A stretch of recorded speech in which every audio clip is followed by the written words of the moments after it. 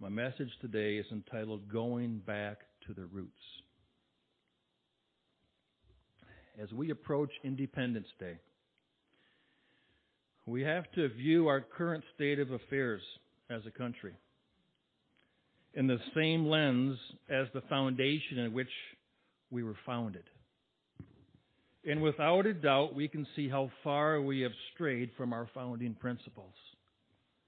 Even though our nation was founded on Judeo-Christian principles and values, we seem to be holding on with our fingertips to persevere and to retain many of those same aspects of our original foundation. Both sides of the aisle today are talking about changing the Constitution, adding amendments, breaking away from laws and ordinances that kept us a solid republic since we broke away from the British Crown. But the more important topic, especially for us here today, that needs to be addressed is within the church. The destruction of the gospel is being perpetuated by people who claim to be on God's side, but have watered down its teachings, have compromised its moral standing, and have literally depleted the Holy Spirit power from the church today as we drift farther from our roots and our foundation. Thus, today's message is given to take us back to our roots as a Christian church and align us with what is actually taught in the Bible. We turn to our fathers of the faith.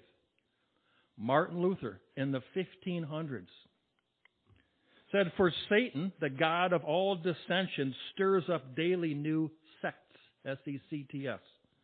And last of all, I should never have foreseen or once suspected, he has raised up a sect of such that teach that men should not be terrified or afraid of the law, but gently exhorted by the preaching of the grace of Christ.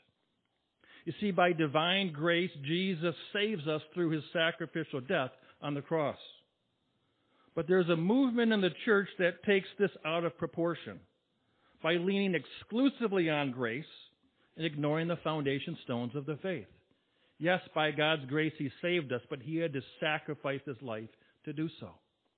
We can't just keep on living and saying God's grace saves us so I can live however I want. We must remember the sacrifices that got us here. Hebrews 6, 1 and 2. Therefore, leaving the discussion of the elementary principles of Christ, let us go on to perfection, not laying again the foundation of repentance from dead works and of faith toward God and of the doctrine of baptisms, of laying on of hands, of resurrection from the dead, and of eternal judgment. These are the foundations of our faith. The first foundational principle mentioned is repentance from dead works. Without a foundation, a building has no stability, no security, and no staying power. At the first sign of pressure, it crumbles. With even the most basic of studies, it's easy to see the foundational teachings of repentance with Jesus and John the Baptist and many others. Mark 1, 14 through 15. Now after John was put in prison, Jesus came to Galilee, preaching the gospel of the kingdom of God and saying, the time is fulfilled and the kingdom of God is at hand. Repent and believe in the gospel. He didn't say live however you want. He said repent, turn to him. 2 Timothy 2:19. Nevertheless, the solid foundation of God stands, having this seal. The Lord knows those who are his. And let everyone who names the name of Christ depart from iniquity. See, there are many today who name the name of Christ, but fail to turn away or to depart from iniquity. They have neglected the foundation of repentance. The biggest problem in the church today is that too many people who call themselves Christians do not have lives that back up what they declare. A.W. Tozer, great theologian of his time, writes this: it is my opinion that tens of thousands of people, if not millions, have been brought into some kind of religious experience by accepting Christ, and they have not been saved. Where is the evidence for these findings? Well, let's look at their fruit. According to one survey, more than half of evangelical Christians believe there is nothing morally wrong with sex outside of marriage. And also they believe that a person's human rights supersede God's commands on taking the lives of others through abortion. One article found that of the men who belong to a Christian men's organization devoted to staying morally and spiritually pure, 53% of them visited a pornographic site every single week. The main issue at hand here is not that people are sinning. We are sinners. That's not the issue. The problem is there's no moral compass to slow down the rate of sin. Nothing in them that stands up and says, this is wrong. I must repent and stop immediately. There should be a personal acknowledgement that what we are doing is wrong. And thus we should be turning to God and asking for His forgiveness and His strength to stop sinning. But the problem today is that many self-proclaimed Christians and entire denominations believe they know better than God when it comes to define what sin is. There are churches and entire denominations today that not only turn a blind eye to sin, they encourage it and they celebrate it. Because it makes people feel good when they sin. And they don't want to hurt their feelings with God's Word by having to tell them no.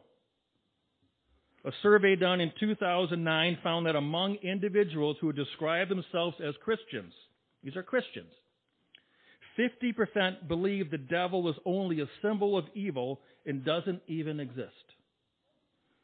Listen to this.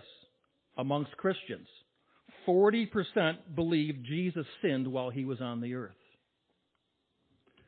Almost 60% of Christians believe somewhat or mostly that the Holy Spirit is not a real entity, but just a symbol of good in people's minds.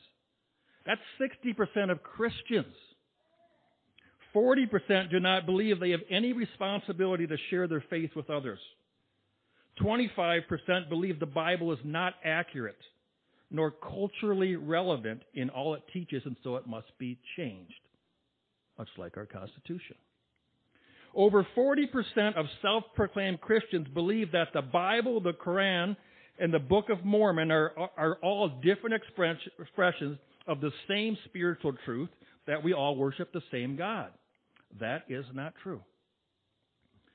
54% of born-again adults do not believe there are any absolute moral truths from God. That's over half of people who claim to be Christian. And then we wonder why so many live their lives as if there is no moral accountability at all. And I'm not sure why we're so surprised, because the Word of God says all of this will happen. Titus 1:16, speaking about the days we live in. They profess to know God, but in their works they deny Him, being abominable, disobedient, and disqualified for every good work. Without accountability, we not only see that this type of Christianity has no real power to actually change lives and alter how people live, but alarming statistics are arising to show the mass exodus of people leaving the church and leaving God altogether. 88% of children raised in the evangelical church homes leave the church at age 18, never to return. And then we see the most frightening passage of Scripture, where Jesus spoke of many who would consider themselves Christian and yet not be saved. So we can talk all I want about surveys, and you can discount it, but these are the words of Jesus. Matthew 7, verse 21 through 23. Jesus says, "Not everyone who says to me, 'Lord, Lord,' shall enter the kingdom of heaven, but he who does the will of my Father in heaven.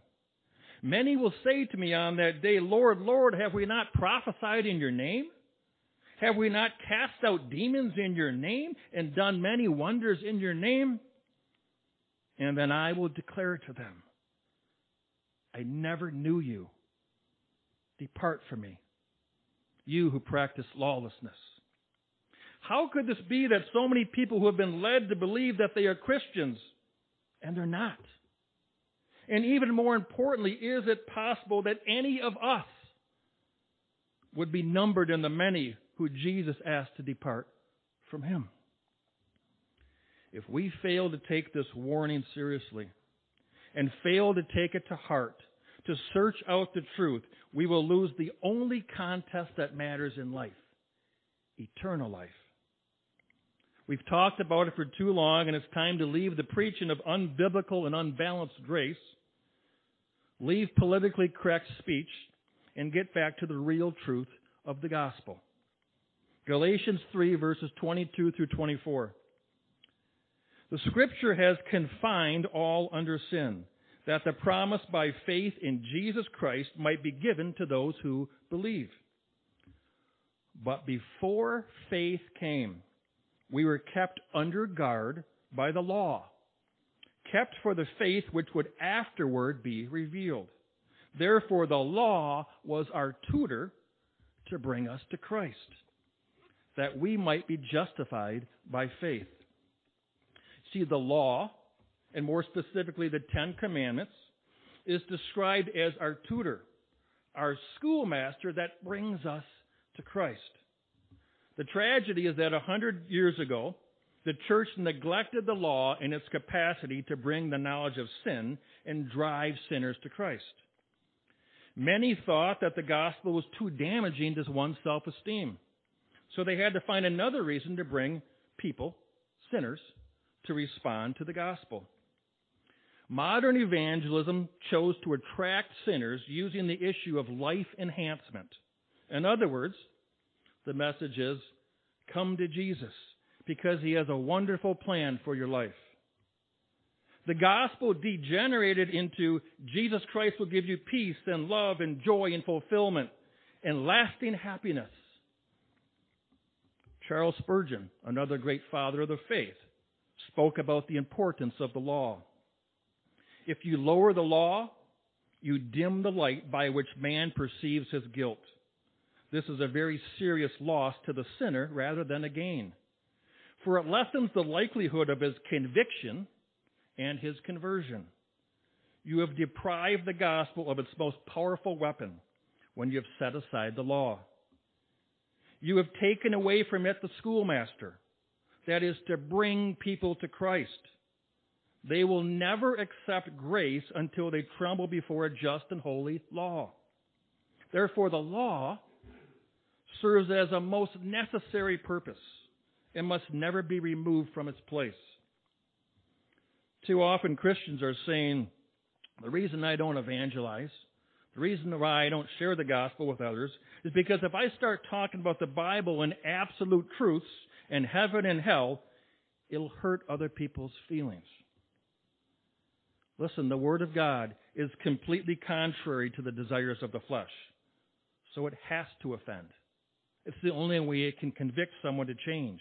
It's the only way it can lead people to think and examine and evaluate the way that they're living. But listen, this is a good and necessary thing. If you knew people were going to die in a burning building, unless you showed them where the fire escape was, out of love, you would tell as many people who would listen. We don't share the gospel out of judgment because we think we're better than they are. We're not judging people. People can live however they want. But we share it out of love. We don't want anyone to perish. That's God's heart. With the way people are living today, subtle reminders and gentle, politically correct nudges will not get them to truly stop and examine their ways. If someone is inching closer to the edge of a cliff, or if they're about to touch a hot stove, you don't whisper to them and say, please stop. Of course not. You use a voice of immediacy to call out to them. Evangelism is about using a voice of immediacy so that people might consider how they've gone against God, and that they may know the consequences of their behavior if they don't change. So how do we share the gospel in a biblical way? Let me share with you a few examples that evangelist Ray Comfort gives. Two men are seated on a plane. The first man is given a parachute and he's told to put it on because it will improve his flight. He's a little skeptical at first. He cannot see how wearing a parachute can, as he boards a plane, could possibly improve his flight. After some time, he says, "What the heck?" and I'll put it on and try it. So he tests this experiment to see if the claims are true. As he straps the parachute to his back, he notices the weight on his shoulders. And he now realizes that having it on is difficult just sitting upright with this parachute on his back. However, he consoles himself with the flight attendant's promise that the parachute will actually improve your flight. So he decides to give it a little extra time. As the flight goes on, he notices that some of the other passengers are laughing at him, mocking him. Look at that idiot with the parachute on. He begins to feel humiliated. The other passengers point at him and continue to laugh until he can't stand it any longer. He sinks in his seat, unstraps the parachute, and throws it on the floor.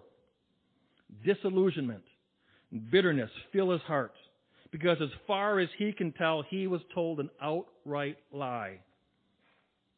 The second man on the plane is given a parachute, and he is told something completely different.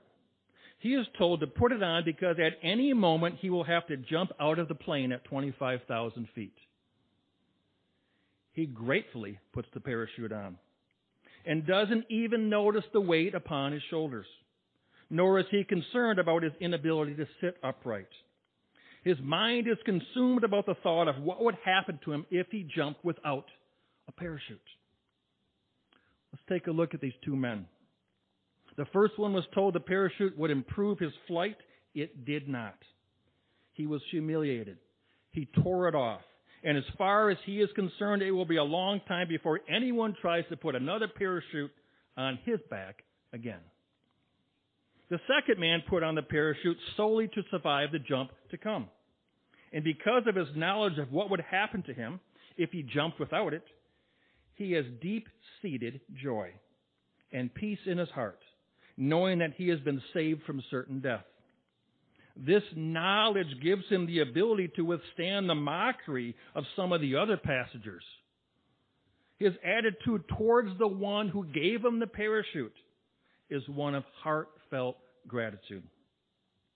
You see, many modern evangelists say, put on the Lord Jesus Christ. He has a wonderful plan for your life. He will give you love and joy and peace and fulfillment and lasting happiness. In other words, Jesus will improve your flight.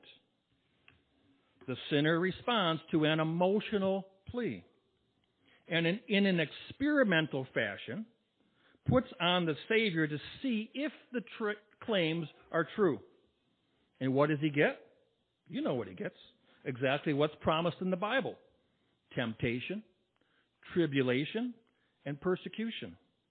He finds it difficult to live an upright life, and not only that, other people mock him for his faith. So what does he do? He takes off the Lord Jesus Christ. He's offended for the word's sake.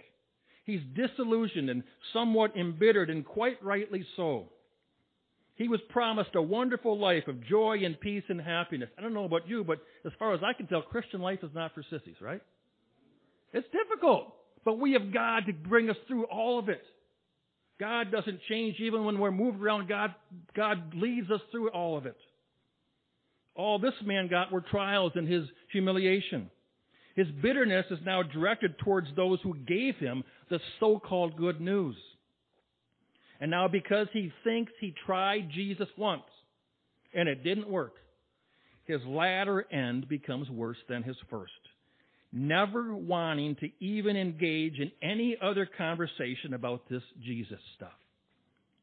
Instead of preaching that Jesus will improve the flight, we should be warning people that one day they will have to jump out of the plane. Hebrews 9:27. It is appointed for men to die once, but after this, the judgment. When we as sinners understand the horrific consequences of breaking the law of God, we will flee to the Savior in genuine repentance. It has to be more than just me coming to God because He loves me or because He's going to meet my needs. Because I can find some of that same stuff in the world. I can find someone who loves me in the world. I can find someone who agrees with me and is going to meet my needs. I can make a bunch of money to meet my own needs and find someone who believes in me. See, the only thing that will cause people to run to God and stick with Him is the truth that if we don't turn to Him, we will not escape the wrath to come. That's what the Bible teaches. Proverbs 11:4 says, "Riches do not profit in the day of wrath, but righteousness delivers from death." It doesn't matter how happy a sinner is or how much he's enjoying the pleasures of sin for a season. Without the righteousness of Christ, he will perish on the day of wrath. If we want to learn how to spread the gospel in a purely biblical way, we need to look at what Jesus did. When Jesus confronted sinners, He made the issue one of righteousness rather than happiness. Matthew 6:33. "But seek first the kingdom of God and His righteousness, and all these things shall be added unto you." We must seek God and His righteousness. Instead of preaching the good news that sinners can be made righteousness in Christ and escape the wrath to come, we have settled for a gospel that implies that God's primary purpose in saving us is to unfold a wonderful plan in our lives, to solve all our problems, to make us happy, to cause us to become wealthy through tithing, to rescue us from the hassles of life. I don't know about you, but I still got a lot of problems that have not been solved yet. I still have a lot of things that God's still working in me to continue to trust through. This is the message that's going on in many churches today. The truth is that not only does the wonderful plan message do little more than produce false converts, it also is not biblical to teach that way. Jesus did not tell Paul about the wonderful plan He had for his life. Newsflash. On the contrary, Acts 9:16. "For I will show him," speaking of Saul or Paul, "I will show him how many things he must suffer for my name's sake." Do you know how Paul suffered? Let me tell you. Paul was stoned once. He was shipwrecked 3 times. I don't know about you, but I got shipwrecked once. I wouldn't go near that boat. He was shipwrecked 3 times. Why? Because he was following God's call to go somewhere. Even if it didn't make sense to him, he was following his Lord's voice. He was beaten 3 times. He was whipped 5 times. He was thrown in prison, and eventually he was beheaded for following Jesus. Stephen, one of the first deacons, was cruelly stoned to death for his faith. James told us to count all joy when you fall into various trials. He was murdered with a sword. Down through the ages, Christians have been hated and persecuted and thrown to the lions, beheaded, sawn in half, and burned at the stake. All of this is consistent with Scripture. Acts 14:22. "Strengthening the souls of the disciples, they exhorted them to continue in the faith, saying, 'We must, through many tribulations, enter the kingdom of God.'" You see, we get sympathetic to this life enhancement gospel here in America, but how do you bring people to Christ who live in persecuted areas? I've been communicating with our missionary in India, and he's got to share the gospel knowing that they hate Christians there, knowing that they're going to be persecuted, and thousands of people are coming to Christ. There's no life enhancement in that gospel. They're just understanding that they seek in the righteousness of God so they can live eternally with Him forever. You see, it's not about our happiness, but rather our righteousness that can only be obtained through acknowledging our sins, repenting, and then turning to Christ. Matthew 5:6. "Blessed are those who hunger and thirst for righteousness, for they shall be filled." God promises us, if we hunger for Him, what He has to offer, the truth in His book, then He will fill us. It is the law, particularly the Ten Commandments, that make us thirst after righteousness that we in the flesh have no desire for. Matthew 5:17 and 18. Jesus saying, do not think I came to destroy the law or the prophets. I did not come to destroy, but to fulfill. For assuredly I say to you, till heaven and earth pass away, one jot or one tittle will not by no means pass from the law until all is fulfilled. Listen, Jesus did not come to get rid of law and order. Like some churches teach today. They say the law is of no consideration anymore. Jesus came to magnify the law, that we might see and acknowledge our true and sinful state and understand our desperate need for a Savior. Remember, it was Jesus who said this, Matthew 5:48. He said, therefore you shall be perfect, just as your Father in heaven is perfect. Jesus made this statement to show the function of the law. In other words, we must line ourselves up to the perfect law of God. We must see how far we've fallen short of the law. We're not to compare ourselves to a religious leader. Don't compare yourself to me. I mess up all the time. We're not to compare ourselves to the person next to you and just say, at least I'm better than the person next to you. Every one of us sins. We all do. We all fall short. The Bible tells us to compare ourselves to the perfect law of God. Romans 3:19. Now we know that whatever the law says, it says to those who are under the law, that every mouth may be stopped and that all the world may become guilty before God. It's only when we've come under the law and have been convicted of it and have repented, then we can understand the blessing of grace. And then we can understand the greatness of forgiveness. Because we know we need God. It has nothing to do with shame. But it has everything to do with coming to Jesus, because He is the only one who can forgive us and make us whole. Psalm 19:7, the law of the Lord is perfect, converting the soul. That's what the gospel was meant to do, to convert the soul.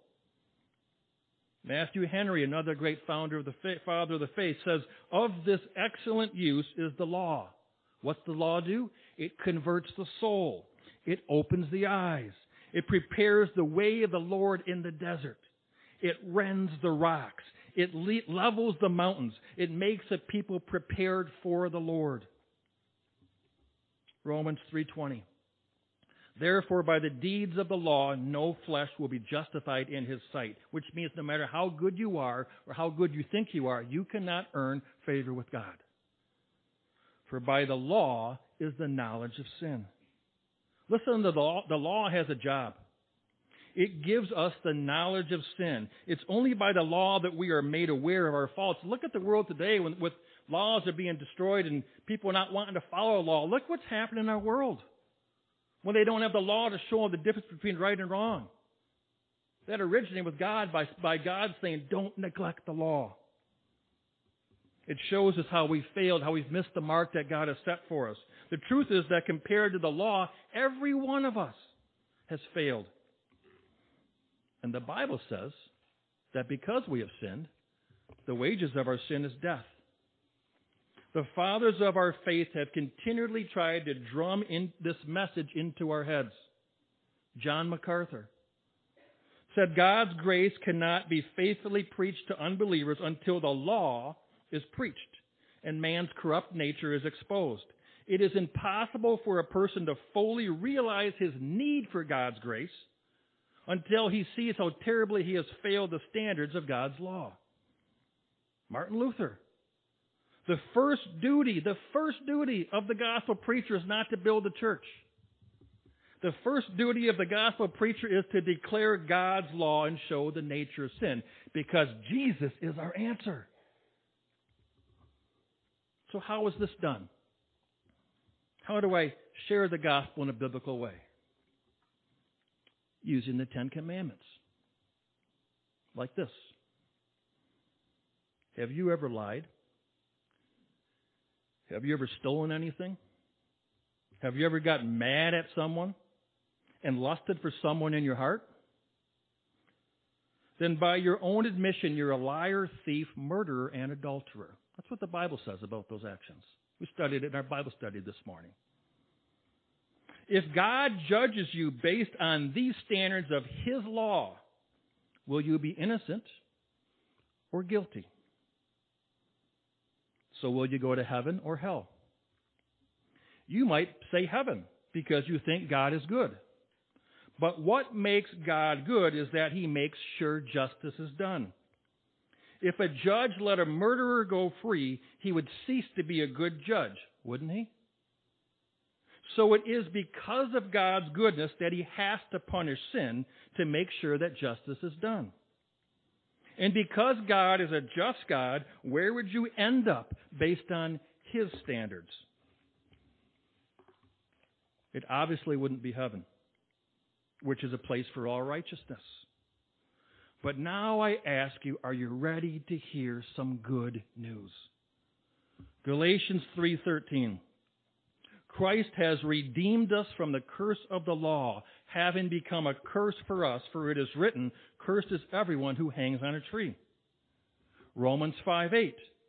But God demonstrates His own love towards us, not shame. He demonstrates His own love towards us in that while we were still sinners, Christ died for us. Simply put, we broke the law, and Jesus paid our fine. That means that God can legally dismiss our case. He's not violating His law. He's legally dismissing our case if we understand the error of our ways. If we repent and turn to God, then He forgives us.